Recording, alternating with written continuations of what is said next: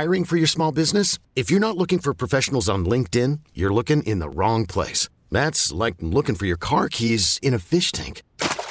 LinkedIn helps you hire professionals you can't find anywhere else, even those who aren't actively searching for a new job but might be open to the perfect role. In a given month, over 70% of LinkedIn users don't even visit other leading job sites. So start looking in the right place. With LinkedIn, you can hire professionals like a professional. Post your free job on linkedin.com/recommend today. This episode is brought to you by Progressive Insurance. Whether you love true crime or comedy, celebrity interviews or news, you call the shots on what's in your podcast queue. And guess what? Now you can call them on your auto insurance too with the Name Your Price tool from Progressive. It works just the way it sounds. You tell Progressive how much you want to pay for car insurance, and they'll show you coverage options that fit your budget. Get your quote today at Progressive.com to join the over 28 million drivers who trust Progressive. Progressive Casualty Insurance Company and Affiliates. Price and coverage match limited by state law. Happy Tuesday, everybody. Hope you're all getting through the week. Got a great show planned for you. We're going to be talking about fair fighting. Yep. What are the things couples, even friends and family members and colleagues need to keep in mind when they're getting into a debate? And also ways to cope and deal with hurt. And then finally, we'll be talking about how to deal with relational boredom. Question of the night, as always, is up on our Loveline IG page. So weigh in on that bad boy. Again, interesting time, but we're getting through it together. So I wanted to open up by talking about doom scrolling. Why? Well, it's something that really impacts all of us. And that's not just because of what's going on in the news, right? There's always something new. My gosh, so much going on recently. But it's also just about the way we relate to our own downtime, right? How present are we able to be with stillness and silence and just with ourselves? And we talked about this on I'm Listening Live, my live stream show on all the radio.com handles. And we were talking with Dr. Dajin McGee. And we're talking about both about the myth of multitasking, but also just this cultural inability to just be present with ourselves and how we fill up every space, even spaces that are already really centering something with dynamicism and entertainment. We'll still try to add more to it, right? Life is like that sundae or the salad bar where you're like, you get what you want and you're like, let me just add a couple more scoops. Or you get your ice cream and you're like, how many toppings can I add to it? I just need to go more. I need more. So even when you're seeing someone in a conversation or watching a movie, they still pick up their phone. They're still like, I need more stimulation. But even when that's not happening and you're waiting in line, we don't just sit with ourselves anymore. Right? And that's a way to really distance from feeling, from thinking, from being. But doom scrolling is not just what you do to keep yourself busy, but it's sometimes just about this repetitious use, right? The act of endlessly connecting to, right? Bathing your psyche in and consuming negative online news. So we call it doom scrolling, right? You're just scrolling around, but it's nothing positive. You're not feeling good about it. You don't put your phone down feeling really loved, cared for, or nourished, right? Because remember, self-care has a neutral, but most likely you try for something that has a beneficial impact, and just endlessly swiping doesn't do anything positive for us, especially when it's centered in not reading things that are going to make us feel good. So doom scrolling, what are the ways we can avoid it? Well, first off, when you feel anxious, don't necessarily reach for the phone. Instead, stop and say, what's going on? What am I feeling? And what are the ways that I can best maybe meet that need or deal with it? Because often the phone is a way to really avoid having to encounter something.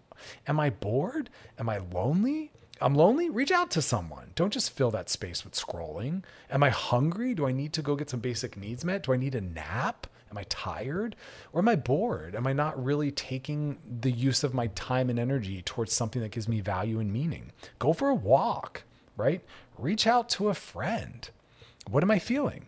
Write in your journal. Do what we call active imagination, where you sit there and just have a conversation with yourself and process and share. Take a nap if you need some sleep.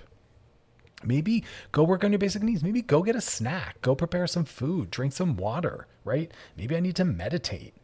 Call a friend, listen to some music. That's a beautiful thing that I've been doing, right? And that's part of what working at a radio station has really reminded me, is how music can be just such a powerful companion on my emotional journey, but also its own space and activity. Sitting there, letting your mind wander, maybe in that space where you're not quite sleeping or napping, but your eyes are closed and you're resting and you're letting the music just kind of infiltrate and support you, drop you deeper into something or pull you out of something. Just sitting there listening to music or playing in the background as you're dancing around your space, wandering around dancing. Maybe you're cleaning or organizing, but just really adding something else. But that doom scrolling is not going to be good for our mental health. It's not going to be good for our nervous systems. It just keeps us in a state of anxiety and fear. It's not truly constructive or productive. So again, in those moments, pause, put your hand on your chest and say, what am I feeling? What am I needing? And what's the best way to get that need met or to deal with that feeling? And sometimes the answer is to just sit with it longer. And other times, like I said, reach out to someone if you're lonely, change what you're doing if you're bored. But scrolling just kind of keeps us trapped and keeps us disconnected. So we don't want to keep that, as our most accessible and most comfortable form of coping, right? Because again, we get to choose what we want, but I want people to have a full range of options, and then we truly get to choose. But if we're not aware of what all of our options are, then we don't really have choice. We're just kind of unconsciously moving through life, doing the same thing we've always done, giving us the same solution, and just kind of keeping us suspended there. So, that's what we got to do. Be aware of ourselves. That's mental health, right? Just more self-awareness, that observing ego, as we say, where you're kind of monitoring and watching yourself. But as I said, great stuff. Got a great show planned for you. Going to try to kind of keep us, really rooted in our mental health this week, not necessarily talking endlessly about election stuff or politics. I like Loveline to be a break from all that, which is why I don't do a lot of news or political discussions. I want this to be a space where we have time away from that, right? And just really working on ourselves in other ways.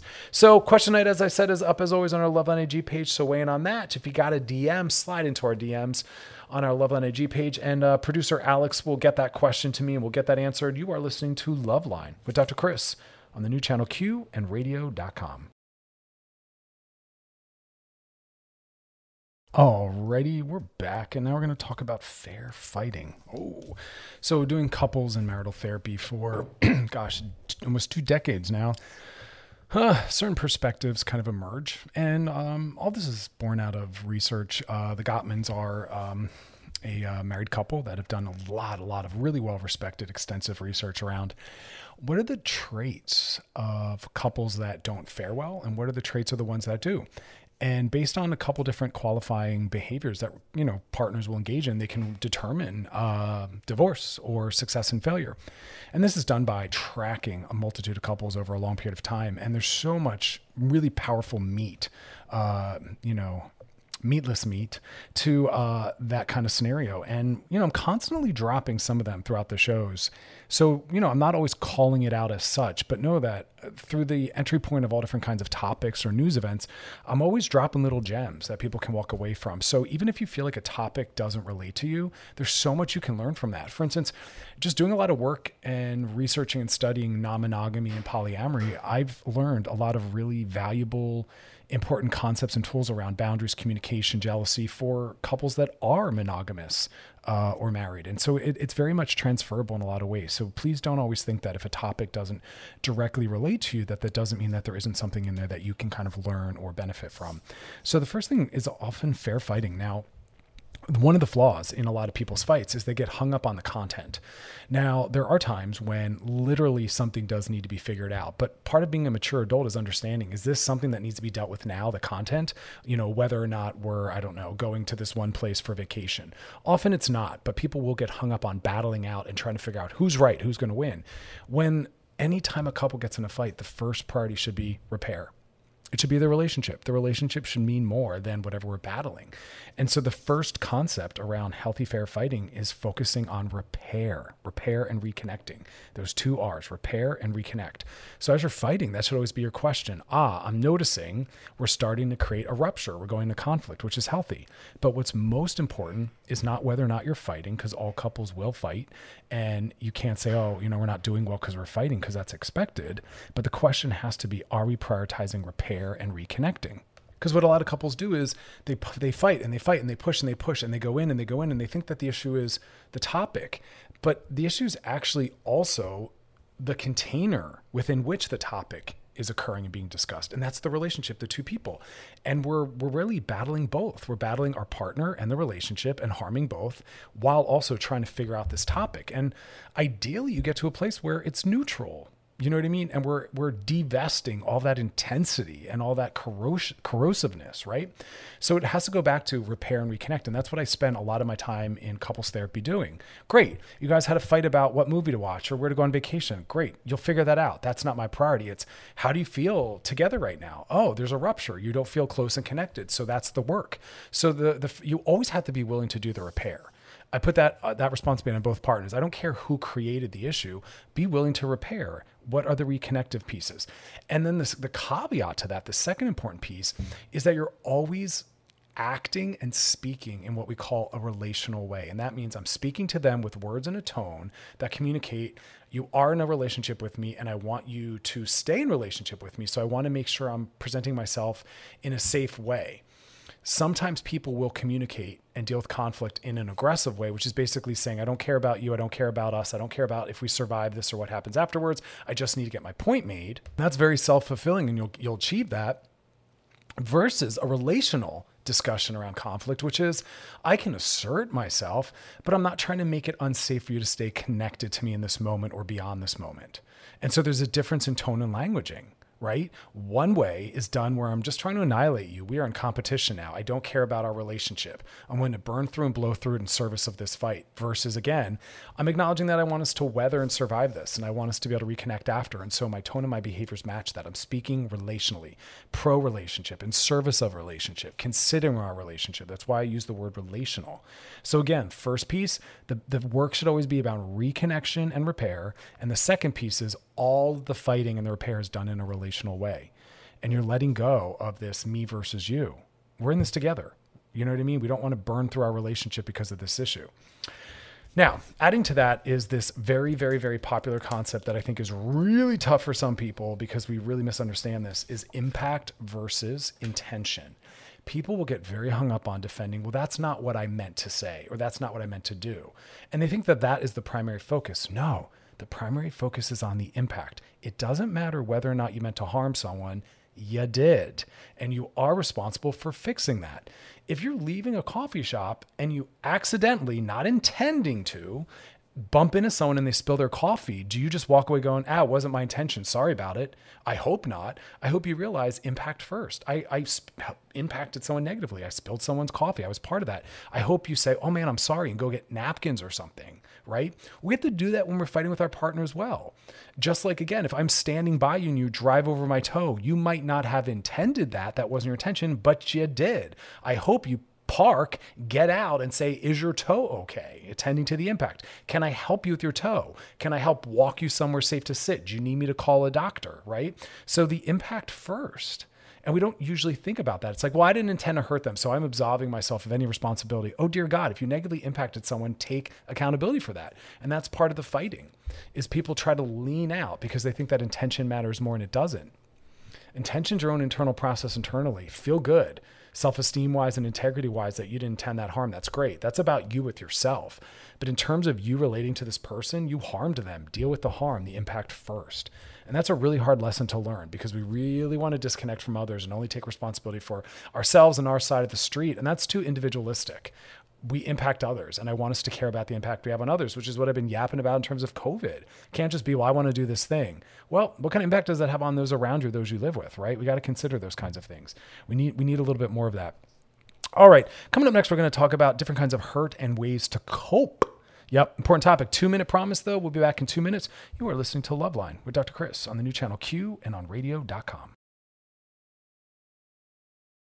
All right, we're back and we're talking about harm and ways to cope. Now, there's a misunderstanding, I think, in the world. Pop psychology kind of gets us wrong and, people's ideas of, psychology. And it's that to get over something means to not have any residue of it anymore. Or to get over something is to no longer have feelings about it. And we have memory, right? So we're not going to necessarily get over anything. Our mind will remember events and things will trigger those memories. Sight, smell, sound, scenarios, people.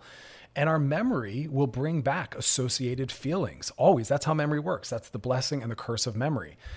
Getting over something doesn't mean when it comes up or gets triggered. Well, first off, getting over something doesn't mean it never comes up or gets triggered. Again, we have memory. We will be reminded. And number two, getting over something doesn't mean I'll have no feelings about it. That's not the goal. We're a person. So dealing with, negative events in our history or dealing with trauma is about management.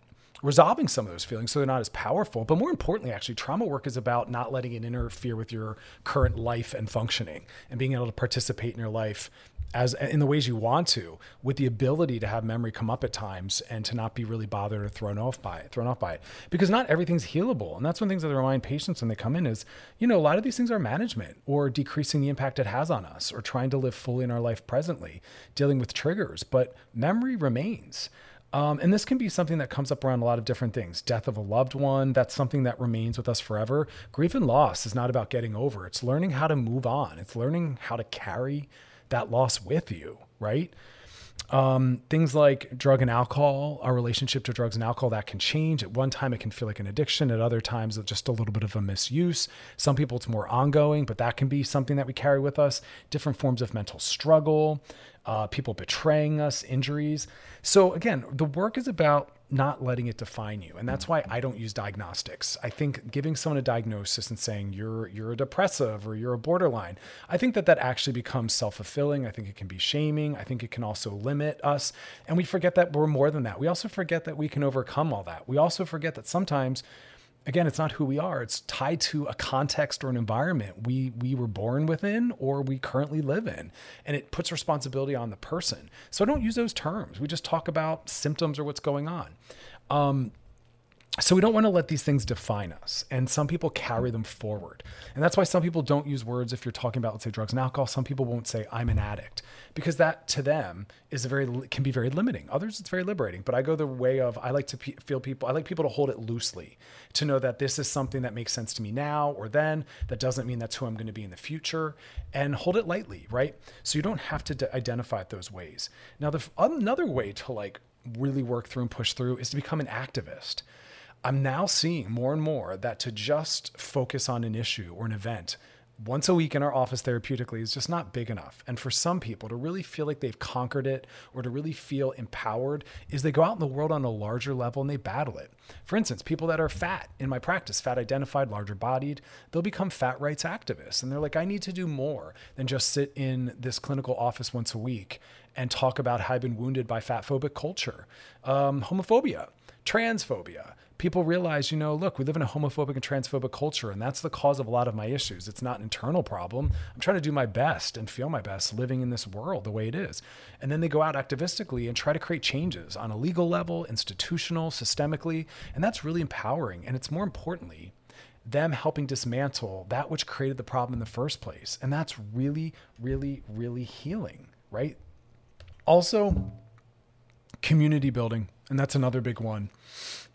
Having people around you that understand who you are and reflect back that you still have value, and also that healing can happen. And again, to use another addiction example, that's why for some people, 12 steps are really powerful, because they're around people that have been through what they've been through in some extents. It's different depending on your race and your sexuality, and that needs to be accommodated. And that's why some people go to Black-centric meetings or gay-centric meetings or men's meetings or women's meetings. You got to figure out what makes sense to you. Some people, it's the opposite, but they build community. People that are going through what they're going through, people that can really relate, people that can, like I said, reflect back that there's more to us than that. And so that's a really important part, right? Remember, connecting to others, turning it into a mission and a purpose and becoming an activist, and just really understanding what can happen. But the final piece, and this is the most important part, I believe, of mental health, is also acknowledging that there's still joy and pleasure and meaning to be found in your life. How can I acknowledge that these things happened and are there, but how can I still turn and orient to the fact that there's still other things in my life that are meaningful and valuable, knowing that some of these issues, right, aren't resolvable, that they're maybe just improvable, or we just learn how to manage. But how can I still go back and participate in my world? Because again, mental health is really tied to building a life that has a lot of meaning and value for you. That's it. It's not about happiness, right? It's about building a life that makes sense, knowing that can bring feelings of happiness. Happiness is a temporary experience. Happiness is not something that's ongoing. It's fleeting. We find moments of happiness, right? And it's okay to live in moments where there isn't happiness. That's honest and that's real, right? That's part of the human condition, is things aren't always going to be the way we want. We have to be able to cope with that. But all those other pieces we just talked about are ways that we can really make a bigger, broader picture and give meaning, because giving meaning to something is what gets us through. There's an entire theory and practice of psychotherapy that is rooted in finding meaning and value. And that's Viktor Frankl's work, logotherapy, finding meaning and value. And that's what helps us stay sober. That's what helps us get out of bed in the morning. And that's what helps us kind of heal some of our historical wounds and our traumas. It's really beautiful stuff. All right, y'all. Coming up next, we're going to be sliding into those DMs. And then question of the night, that's up on our Loveline IG page in the stories. So weigh in on that. You're listening to Loveline with Dr. Chris on the new channel Q and radio.com. All right, y'all, we are back, and now it's time to slide into those DMs. Sliding into the DMs. It's a little long one. Hang in there. Hey, Dr. Chris. Oh, for those that want to know, these DMs come from our Loveline AG page. So you got a question? Drop it on in there. Hey, Dr. Chris. I feel like my partner is pressuring me to move. Well, most likely they are then. And I don't know what to do about it. Say no. About 5 years ago, I was able to buy a condo. Cute little space. Oh, congratulations. It's adorable. It's a very important milestone for a lot of people in our culture. Well, a year after I got into a relationship and things moved pretty fast, my ex basically moved in within months. Okay. Well, after 2 years, that relationship didn't work out. So my condo is mine again. Isn't that a great feeling? So when they move out, you're like, it's my space again. I can do whatever I want here and decorate how I want. And it can be as dirty as I want or as clean as I want and all sorts of things. Now I have a new partner who spends a lot of time at my condo. They want me to sell it because there's bad energy here. No, there's not. Again, this is someone who's just feeling way too fragile about the fact that someone lived there before them. You guys, people date people before we enter their lives. That's not something we should hold against them. We don't need to buy a new bed and buy new clothing because maybe they saw us in that, or it gets really ridiculous. This is falling under a little bit of emotional abuse, but also it's falling under what we call toxic monogamy, a toxic form of monogamy. The idea that I want to pretend you've never been with someone before me and I'm going to be threatened by everything. Come on, y'all. Let's be a little better than that. Bad energy. Come on. No, you are aware, your new partner is aware that they live there, but that's not bad energy. This is your condo. They need to grow up a little bit. You actually agree with that? No, come on. That's a mess. Be better than that.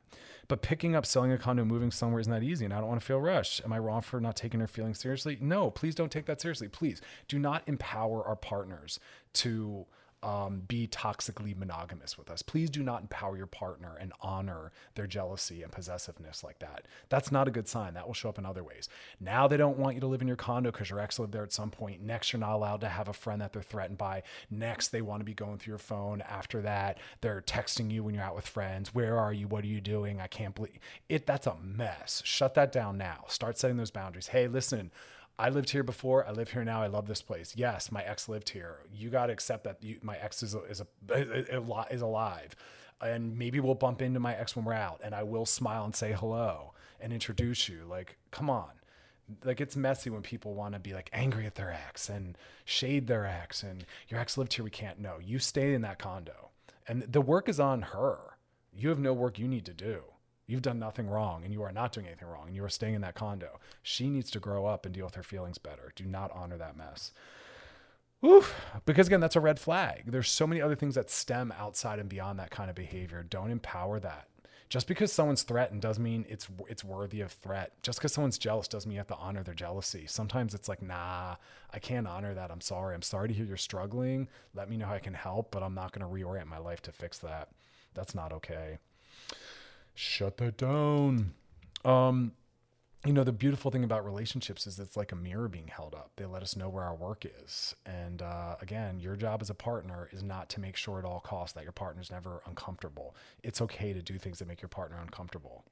You know what I mean? I can't believe she wants you to actually give up your condo because your ex lived there. Please. Y'all kill me with this stuff. All right, coming up next, we're going to talk about defining the self and also what to do with relational boredom. It's a natural part of being in a relationship for a long period of time. It happens, but there's ways out of it. And then we'll be doing our question of the night. Question of the night, as always, is up on our Loveline IG page, so weigh in on that. And also check out my live stream show. I'm listening live, which is every Thursday on radio.com handles, Twitter, Facebook, and YouTube. Experts, celebrities talking about self-care, mental health, pandemic. Man, pandemic's going strong, y'all. I've seen those stats. All right, y'all. You're listening to Loveline with Dr. Chris on the new channel Q and on radio.com.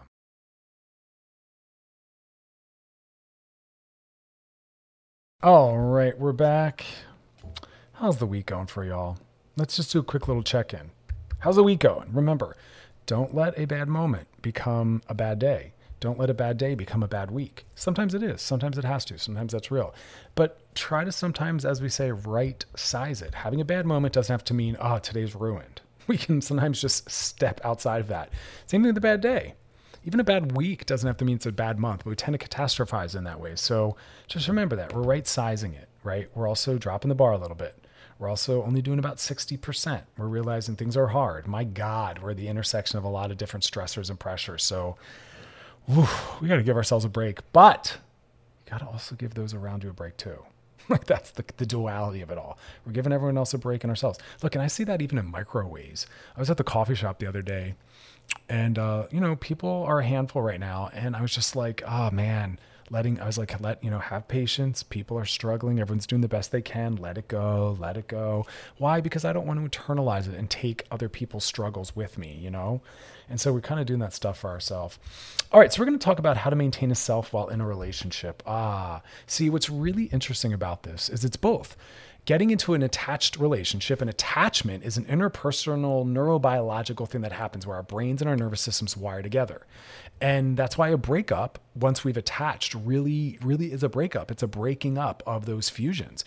And a true attached relationship, right, which takes about roughly 2 years for a full attachment to occur, where we really be able to build them into our lives, trust occurs. And again, like I said, our nervous systems and our brains wire and we impact each other, and people do make each other feel certain ways. I don't agree that people can't make us feel a certain way. Oh my God, they absolutely do. We're open systems and we have empathy and mirror neurons, and people do reflect back and we reflect back to them and impact each other. But acknowledging that a relationship is a regressive fusion. We are fusing. And that's why I don't use words like codependent. There's a place for a complete abandoning of yourself and your needs for someone else. And that would and should be the definition of codependence. But I problematically see people sling that word around for couples that are just attached. And that's a healthy word. Again, that's that interpersonal neurobiological experience when we're really forming a deep connection relationship with someone. And that's going to look to some people that are very phobic of closeness or an intimacy avoidant as codependent, and it's not. And that's part of that work. And we have to understand that there's a responsibility in that, but it takes like 2 years. Prior to that, you can be falling in love with people. It's a lot of lust. It's a lot of hormones, spending time together, but that true attachment can take well beyond a year. So the whole point in saying this though, is that it's got to be a balance. And I don't use, not balance as in 50-50, because nothing in our lives really operates that way. But this idea that we still get to have a separate self in some contexts. What that means is you're someone's partner, so you get to have couples day, right? But as we've said before, you still get to have days to yourself where you say, tonight I'm going to go to the movies alone, or I'm going to go to an exhibit this day or this weekend. I want to have some alone time. And then you're allowed to have friend time where it's just you and a friend. Your partner's not there. They don't need to always be there. They don't even need to be there at all. I often don't bring my relationship into my friendship and vice versa. I keep them separate. I want deep intimacy with each of them. When I'm with friends, I just want it to be me and my friend bonding, connecting, and catching up. I don't need my partner to be weighing in or involved in that. Very separate, and that's okay. That's how I run my life. But I do family time where it's just me and family. I do friend time where it's just me and friends. I do alone time where it's just me. And then I do romance time when we're together. And sometimes I'll swirl some of that together. It's not, so powerfully demarcated and compartmentalized, but we need to do both. You need to be able to fully attach, which is about consistency, right? How you really form an attached relationship and maintain it is being consistent and responsive. And that's really the two big terms. Are you consistent? Are you present? And are you responsive? Do you follow through? Do you keep up with things in their life? Do you track things? Do you ask them what's going on and then follow up on it? When they're talking to you, do you make eye contact and are you present? Right? So relationships are a negotiation of this fusion and this separation. And not everyone can tolerate one or the other. Everyone's on that continuum where on one end we want relationship and connection, and on the other end we want solitude, singledom, and autonomy. And we're always pulled in between those two poles. And some people manage it really well and others don't. And that's sometimes when some people start cheating. They don't really manage the tension between wanting both a relationship and pair bonding while also wanting some autonomy and freedom. And that's why healthy, sustainable relationships allow for both. There's moments for both. And we support each other in both because we see the value. We see how much we need it. When we get in a relationship, our lives shouldn't shrink down and just be us and them. It should expand because we just brought someone new into our lives, and all the other people that are in our life still get to remain. It gets bigger. So if you're in a relationship where your life, now that you're in a relationship with someone, is shrinking or getting smaller, that's a red flag. Don't allow that to happen. From the door, maintain all these different separate selves while always also maintaining a relational self with this person. It's hard work, but it's work that we got to do. So track that, because that's what really, really gives us both the closeness we need, but also the space. We need both integration and individuation. And we have to do both. It's not one or the other. And some theories in pop psychology really skew too much to one side or too much to the other, but it's always a little bit of both. All right, y'all. Loveline is podcasted over at wearechannelq.com, so you can go back and check out old episodes. Good stuff. Post them, share them. And also hope you're checking out my live stream show. I'm listening live. It's every Thursday night on all the radio.com handles, Twitter, YouTube, and Facebook. Celebrities, experts talking about mental health, self-care, COVID, God bless it, the election stuff. Never-ending goodies. You are listening to Loveline with Dr. Chris on the new channel Q and radio.com. All right, y'all, we are back. Oh, man. Wild times. I'm sorry. I just keep taking in how much is going on breaks. I'm like checking my emails and looking at social media. Yikes. Okay, y'all, coming back down to earth. Oof. Got to ground yourselves, right? You know, you got to sometimes just kind of put your feet flat on the ground and be like, okay, I'm here. I'm in this moment. Look around, count things, look at colors. But let's talk about reasons you may be feeling bored in your relationship. So some people that haven't had a lot of long-term relationships don't know that there's an expected phase where things plateau. You know, it's not as exciting as it used to be, but that's not a bad sign. That's actually often a sign of love and attachment. And that's what we're looking for, to be in a loving and attached relationship. And that means that we've gotten really familiar with each other, you know, and that's not a reason to panic. It's actually a good sign. Make sure that, you know, a lack of drama and conflict aren't misconstrued as things being bad or boring. You know, it's not necessarily boredom as much as it's just maintenance, you know, the maintenance phase. And I hate that word because, again, it's capitalism and work and business value showing up in a relationship. Maintenance. But that's the only word I can come up with right now. So we're going to get a better one soon. But it's a maintenance phase where things are going well and there's not much attention and needing, you know, attendance needing to be done to things because we've kind of worked through a lot. It's a beautiful place to be. So the first thing is know that anything that's in our life and has been for a while will have a loss of newness and novelty. And newness and novelty is one of the most exciting things in our lives, right? We think about a new car. You get a new car and you're like, all right, I'm going to be careful where I park this. No one, you know, people are you're making sure people check their shoes before they get in. You're not going to, if you spill something, you wipe it up. And then what happens? Months in, you're like banging the door into something. People are dropping food. You're like, it's fine, this old thing, because the newness and novelty wear off. It's a natural part of the habituation process, right? Our brains are hardwired to become comfortable and familiar with things, right? We respond neurologically to new and novel stimuli with a lot of attention and excitement. Our brains are always scanning the known environment to see if there's something new or novel, if there's a threat.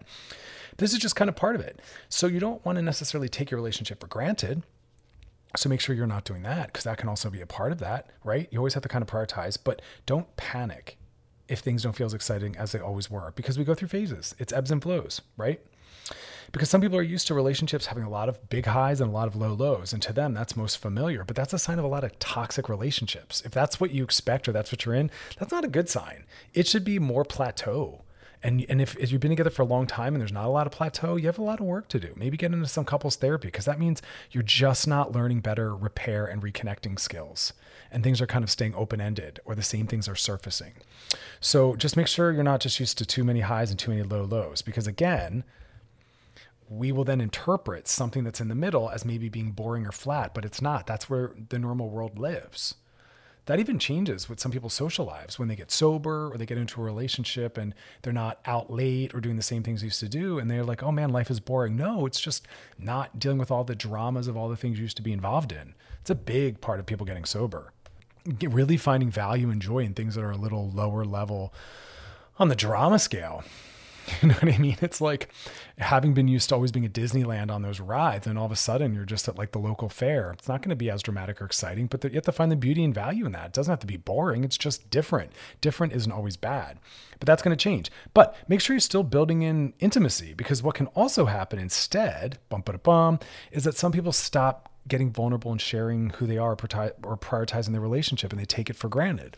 Remember, relationship is a verb. It's not something you have, it's something you do. And if you're not relationshiping and focusing and prioritizing and engaging it, well, then you don't really have it. It's just this concept that exists. Like, well, we committed to each other. So you're kind of just really living off a commitment, but you're not actually relationshiping. It should be a thing we do. It's an active system. We should be connecting, doing things with them, building more intimacy and closeness, right? And also, finally, just making sure that you are expressing and sharing what you need and what you want, and that they're doing the same with you. Because it's really, really easy to, again, go through the checklist of stages. Like, I asked them out, and then we dated, and then we got committed. This is the usual relational trajectory. This isn't the correct or best one, but this is what usually happens. So again, you're dating, and then they become your, committed boyfriend or girlfriend. And then we, move in together. And then we maybe get married, and then we maybe have kids. And it's just like this normal process. And then we somehow think like it's done. Like our job is done here. We've checked all these boxes. And like I said, no, it's an active system. You have to always be flirting. You have to always be attracting. You have to always be romancing. Because if you step out of that cycle, it feels like you stepped out of that cycle, and it should feel like you stepped out of that cycle. Because again, it's not something that runs itself. It's like a pet. You don't get a dog and go, the work here is done. It's like, oh no, you have to still feed it, walk it, maybe help it if it's injured. You have to give it care and attention, right? It's something you keep up with. But we somehow think that like adults or our partners aren't like that. That like once we quote unquote have them, like this ownership model, again, capitalism showing up in relationships, that like we're good. And that's why it bums me out when I hear, I will never forget this. This was so impactful. And me and my fiance were sitting on the couch when this was said on television. We both looked at each other and we were like, ew, that is so gross. And it was this TV show. I'm not going to say what, I'm not going to say who. And the female host was like, yeah, I want to thank golfing because golfing is what has helped my marriage because my husband's never home. And I thought, how sad. How sad that you're maintaining a relationship you don't want to be in with someone you don't want to be with just to maintain it, and that you're happy and you're doing well because they're never around because they're always golfing. But that's not the purpose of relationships. That means it's time to do some work or it's time to leave. It's time to exit. Like, what's the point of that? You're missing out on all the beauty and joy of being in a relationship with someone, experiencing the world together, intimacy, sexuality, romance. God, never give up on that. It doesn't matter how long you've been together or how old you are. Always keep demanding and pushing for that. And I mean demanding is in challenging yourself to create and seek. Woof. The things people allow, man, shake it alive. Don't let it die like that. All right, coming up next, question of the night. So still some time to weigh in on that. That's on our Loveline IG page in the stories. And then we'll be closing out with some DMs. Listen to Loveline with Dr. Chris on the new channel Q and on radio.com. All right, we're back, and now it's time for question of the night. Question of the night, as always, comes from our Loveline IG page. It's in the stories, so waiting on that. The new one's already up. As the new year comes up, I know lots of holidays coming. It's going to be different this year. Remember, different doesn't mean it's bad. It doesn't mean it's canceled, but we got to get creative. It's going to be different next year as long as we follow the rules. Don't panic. We know they're coming. We can still prepare in all sorts of interesting ways, mentally and socially, to still make sure it's fun. We were talking about this with the holidays. You can still decorate. You can still dress up. You can still make your favorite foods. You know what I mean? It's just going to be different this year. Play the music still. Surround yourself in it. It's just different. As the new year comes up, what are some things you are looking for professionally that you weren't before? The professional component of all this. I'm looking for a damn vacation and a break. I'm taking 2 weeks off at the end of December. I'm doing nothing but going away with my babe, and we're going to just rest and have lots of sex and just have fun and eat lots of food and just, woo. Okay, professionally. Question of the night. As the new year comes up, what are some things you're looking for professionally that you weren't before? First person said, my wife and I got offered virtual childcare over the last few months, and it's been great. Definitely looking to continue that. Virtual childcare. Tell me more about that. I mean, I'm not sure I 100% know what that means, but that's kind of cool. I've never heard that before. Someone else said more flexibility to travel. Since we can work from anywhere now, I don't want to get in trouble if I decided to get out of my house for a week, but can still work. I love that. I mean, again, that's the thing we're learning. We can all work from home. So we should all continue to. It's more efficient for some. Some people miss getting out of the house. I get it. A lot of people I'm working with, they now have that option or reduced hours in the office. We're learning that people can get a lot from home. I'm doing everything from home and it's working great. I am mad at it. But yeah, get out of your house for a while. Why can't, if you can work from home, you can work from vacation. If you can work from home, you can work from an outside area at a coffee shop. You know what I mean? Like, do it. I'm all about that. Question that as the year comes up. What are some things you're looking for professionally that you weren't before? Someone said, definitely more sick time. Wait, why? Because you haven't used it? Because you've been home? Maybe that's part of it. How's that work? Does that get kicked over the next year? I don't even know these things. Question night as the new year comes up. What are some things you were looking for professionally that you weren't before? Someone said, super important to have boundaries, like set lunch times and breaks. Before I felt like I was on call 24/7. That is true. Working from home, we need designated work areas, right? So we can separate our lives so it's not just one big blur. Also, designated work areas with a door or sign or headphones can communicate to people at home with you. I'm working right now and I love those boundaries. This is when I'm working, and when I'm not, you'll know because I'll leave that room, open the door, change the sign, take the headphones off. But also, yeah, build in breaks. Still take those breaks. Some people, they're still changing clothing a little bit. Those things are just psychologically, but also important familially for those boundaries. So people know like when we're available, when we're not, because you're right. Being home all day, people don't mind kind of saying, yo, real quick, or I just have a quick question. It's like, that could be very disruptive or really getting in the way of what you're doing, especially if you're doing things that involve like meetings and Skype and things like that. Question night. As the new year comes up, what are some things you're looking for professionally that weren't before? Someone said, I want the option to come in and work if we want, or the option to stay home. But I'm seeing that offered to a lot of people, and I think that's really phenomenal. I have a couple clients that are lawyers, and they're now able to work less days. I have another client who's completely able to work from home because the companies are realizing like the efficiencies there. There's no need to have them come in if they don't need to come in. What's the difference? And you can just wear what you want, and they can have smaller and less office space, less overhead in some ways. I mean, there's a lot of ways that it's actually beneficial to everyone. And I keep citing that study that in China, they did a gigantic, large population size, longitudinal study looking at the output and efficiency, but also happiness and mental health of those that are working less hours. And they realized working less hours every day and like a 4-day work week actually is more efficient and productive for everyone. So follow the science. We all keep yapping about science, but then we ignore the science. We shouldn't be working 5 days a week. It's actually not efficient. We shouldn't be working 8 hours each day. That's not efficient. People get burnt out and tired. So shorter work days, shorter work weeks works for everyone. So follow the damn science. It's exhausting as someone who looks at a lot of science to see people ignoring science and just how we do it. It's how we're comfortable. You know, it's like corporate culture. It's so rigid. It needs to evolve and grow. Things have changed, y'all. There's industrial and organizational psychology. It will let you know what the new studies and stats are saying. So if you really believe in the science, follow it. Look out for your employees. But yeah, I think a lot of people are loving the home time. Again, not everyone. Some people are like, get me out of here. Because some families have people going to school and they're working and there's maybe one computer, small spaces, it's loud, there's interruptions. I mean, we've seen those videos of people getting interviewed and like the child runs in or the pet or whatever it is. It's adorable, but it's also very frustrating to many. All right, y'all. Question of the night, as always, is up on our Loveline IG page. So weigh in on that. It's up in our stories. Coming up next, we're going to be sliding into those DMs. You're listening to Loveline with Dr. Chris on the new channel Q and radio.com. All right, y'all. We are back, and now it's time to slide into those DMs. Sliding into the DMs. Excuse me. Sorry, I'm a person. I have phlegm in my throat. Okay, here we go. These DMs go from our Loveline IG page. Slide on in there. Look, whatever your question is, bring it to us because I mean we got a lot of them, so we're good. But whatever you're wondering about, a lot of people are wondering about it as well, and some of you, drop it into my private IG page at Dr. Donahue, but I just don't have the time to sit there and do it. I've got a lot of things going on, living my own life. So if you want your question answered, we're here for you. It's always anonymous, confidential. If you want, drop it in those DMs. This one says, hey, Dr. Chris. So my best friend is newly single out of a 6-year relationship with some loser. Anyway, I want to get her some sex toys, but I have no idea where to start. What recommendations do you have? We got a question like this last week. I don't have a recommendation, actually. It's specific to the person. Do they want something that goes in, something on the outside, something that vibrates, something that doesn't? I mean, it really depends. Best, easiest one would just be go with a vibrator, but quality matters. It really does for a multitude of reasons. The motor, quality of the material, anything that goes in our body, we want to make sure we're using things that are safe. Also have to pay attention to the lube. Oil-based lubes can erode at certain sex toys. Sex toys stored together can erode at each other based on the material. So keep them separate, clean them after each use with yourself or with partners. But just start with a general vibrator. Go online, wander around, see what looks fun. What have you used that you've liked? That's usually the easy model. It's non-threatening.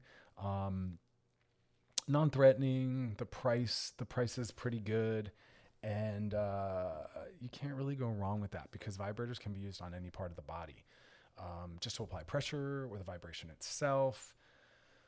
So I like that you're wanting to look out for your friend, though. What a great stress reliever, especially with what we've all gone through. And they're newly single, but, as they move into their next relationship, I hope they take it with them into their next relationship. You know what I mean? Because that's something we should never be afraid of. Some people get thrown off by that. And I always say, remember, if you're using sex with a partner, it's about pleasure.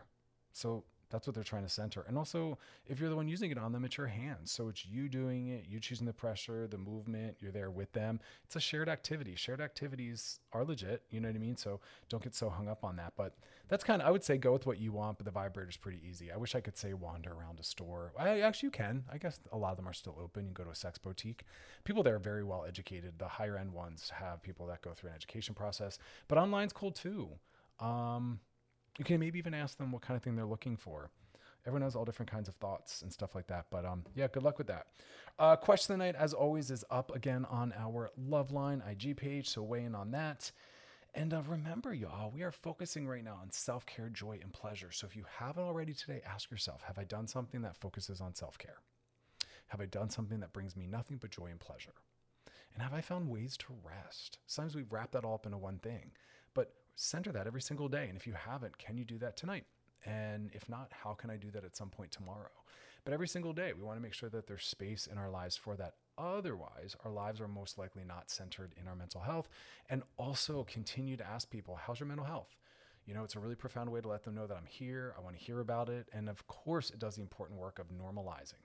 Right? We want to get very comfortable familiar talking about our feelings, especially for people that are male identified. Hold space for that in their lives. Let them know that you're someone who's there for that it's not a sign of weakness. Male, quote unquote, mental health is something that we need to focus more on, especially in certain other communities and populations where it's seen as not, masculine, right? Toxic masculinity at its best. And it serves actually all of us relationally, socially, and culturally when we're a little more emotionally available. No bad emotions, no negative or positive. They're all good. We got to learn how to kind of live with all of them. But coming up on tomorrow's show, it's going to be a good one. We're going to do a midweek check-in. I'm all about that. But we're going to talk about the important power of napping. It's something I'm getting better at. It was really hard for me. I was not raised in a family where we did that. And also talking about harm reduction, which is a better model for working with drugs and alcohol. And then finally, we're going to also be talking about happiness. Why, what, how, where, when. I know it's something that's very confusing. And that's why it eludes many of us because we don't really understand what we should be thinking about or focusing on and also how to get there. But question of the night, as always, is up on our Love and IG page. So weigh in on that. That'll be there tomorrow. And if you want more Loveline, we are podcasted over at wearechannelq.com. As always, y'all, thanks for hanging out. And have a beautiful, beautiful night.